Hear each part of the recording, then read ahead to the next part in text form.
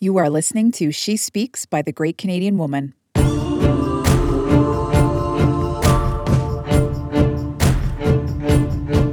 Great Canadian Woman makes waves, she moves mountains, and she blazes trails. This podcast is a compilation of inspirational Canadian women sharing their message, their insight, their experience, and their expertise.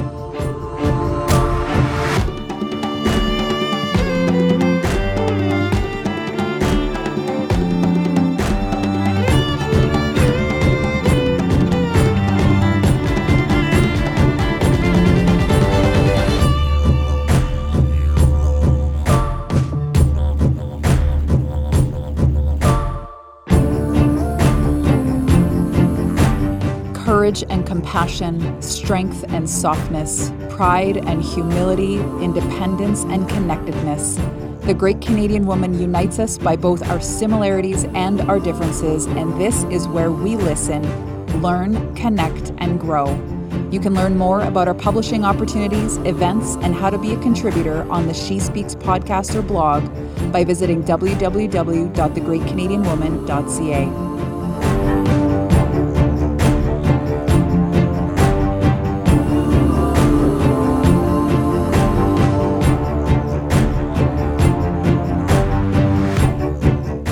Hi, I'm Shauna Ray. And I'm Leah Hunt, and this is Kitchen Confessionals. So today we're going to talk about crazy shit that people have told us. And there's been lots. over the course of each of our respective lifetimes, it's shocking how much crazy shit people have told us. And you know, I work in a corporate world, Shauna, right? So, Yeah. And I work in a performance culture, and it's a great thing to have a coach and to be coached and to get feedback, and it's a wonderful thing. And Are you saying that sarcastically, or is it really? No. Okay. I know. I'm good. saying that genuinely. I'm saying it genuinely. Okay. But there can be a downside to it because, you know, sometimes the coaching is only as good as the coach giving it, right? I mean, like, the truth is we all benefit from feedback. We all benefit from an atta girl or an atta boy or an atta you every once in a while, you know, Yeah, like validation. It's validating, all those sorts of things. And I mean, it will not surprise you, but for those out there that maybe just meeting us for the first time, I'm a real anal retentive, A-type, corporate ladder, brass ring driver kind of girl. I know this about you. I'm working on it, but that's my truth. But you're results based, and there's nothing wrong with that. 100%. 100%. Yeah. I'm all about getting outcomes and getting results and stuff. And so I've done relatively well in a corporate environment for those very reasons. I'm very driven. I'm very motivated. I'm very I'm a You're self-starter. humble. You're humble. You're a senior executive, so that's I'm you know. I'm senior in the organization. So anyways, so look, thinking about this though, in terms of the crazy shit, I go right back to the first performance review that I can remember, and it was a long time ago. Okay. And the irony is that I remember it not because it was the first time I got a really good review, and not because it was the first time that I got a bonus, right, like a performance bonus. And I was like, holy shit, like I was still in my 20s and I was like, what am I going to do with all this money? It wasn't actually a lot of money. It just felt like really Sure. Right? You're sort of like, oh, celebrate. Yeah. right? Like, we're rich. Yeah. What I remember about the performance review is that and again, I don't remember all the glowing did wells, right? Right. What I remember is the next time, the opportunity, and the specificity of it was this. Okay. And I don't still have it, but maybe I could get it. Is don't try not to work so hard because it makes other people feel bad. And I remember sitting there and sort of going, really? Like, so with one hand, you're patting my head and saying, top rating, here's a bonus, you're the best, you got tons of potential, keep it up, atta girl. But oh, like if you can just try to fit in a little more, right? Like if you can be, it felt to me like I was being told to be less good. Right. So you join the bell curve so that you're not, you don't stick out too much. If you could just be a titch more mediocre. Agreeable. Mediocre. Less exceptional. That would be super. Right? Now, and look, it didn't stop me. Yeah, that's good. There was a pearl of wisdom in there somewhere that I think now I can probably understand. You know, at 40, how old am I? 42? Yeah. But fundamentally, I think that I'll never forget it. I'll never forget sitting there and like just having my mouth drop. And you want to know what, Shauna? I didn't say anything about it. I was just like, I'm going to take my bonus. I'm going to take my fucking rating. I'm going to go, all right, whatever. I'll work on being, a little bit less awesome next year, I guess. But that makes you leave thinking, what the heck? Like, yeah.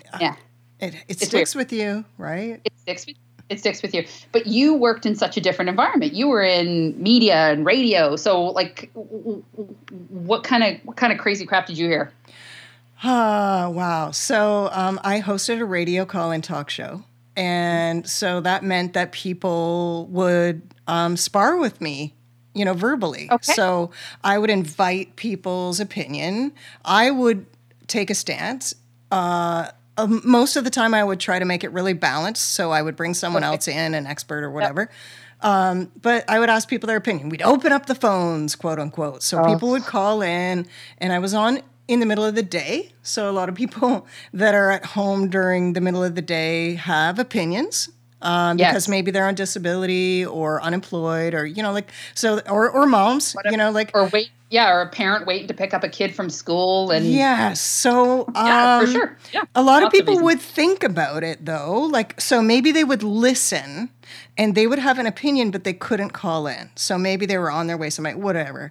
And they would think about it all day for 6 hours. And then at nighttime, at 7:00, they would write me pages long emails about what they thought and how they hated my opinion, or some of them got quite, I would say, caustic, and they would criticize my mom for raising such a child that wasn't intelligent, or things like that.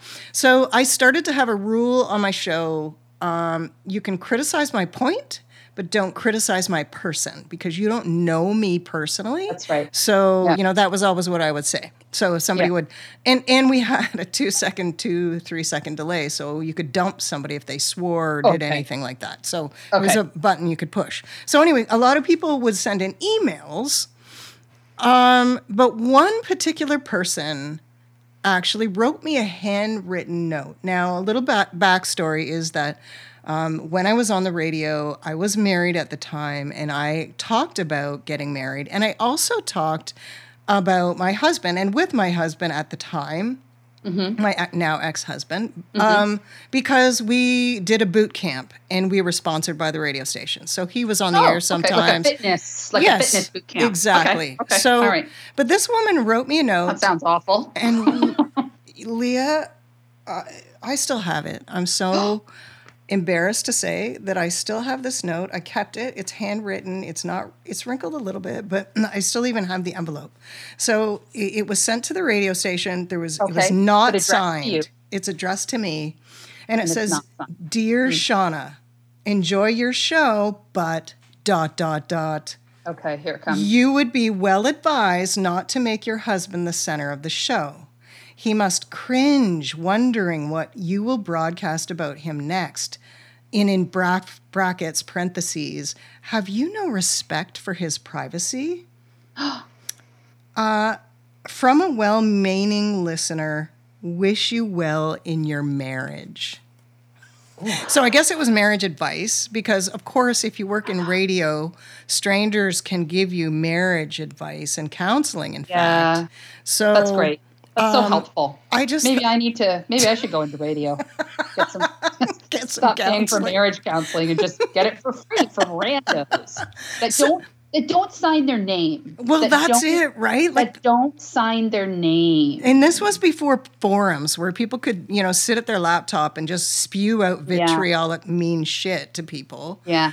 They would send emails and they would actually have to have IP addresses and stuff like that. Now we're live in a different world. But so it just knocked me over, meaning I took it upon myself. Like I thought, wow, why does someone think that they can tell me stuff about my personal life and think that that's okay?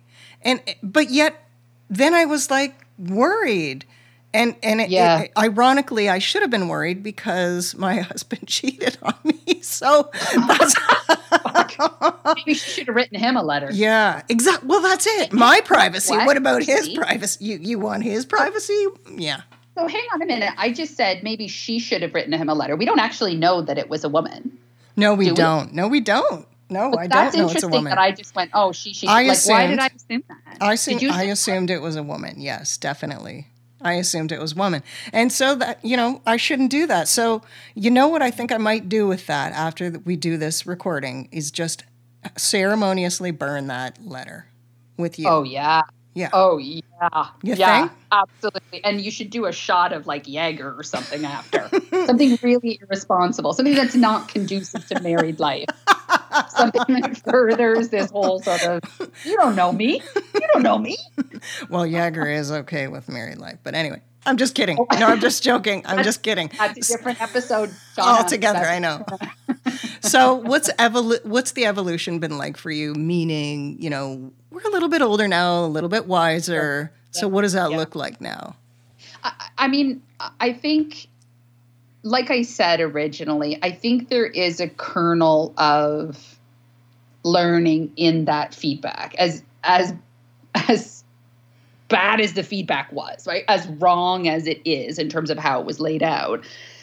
I think the message that was probably, they were trying to articulate or trying to deliver, there was probably something there. And I think at the time I just reacted to it and all that sort of thing. I think where I'm at now, and this is after 15 plus years of personal development, professional development, and the personal development, at great investment, right? Work and effort and reflection and feedback and building a community around me that you're now a part of that will challenge me, push back on me, call me on my bullshit. I think what you love doing that. I think what it comes down to for me, Shauna, is I only have 5 fucks a day.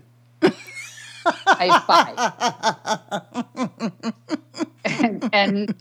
And so every day I wake up and I gotta choose. I love this.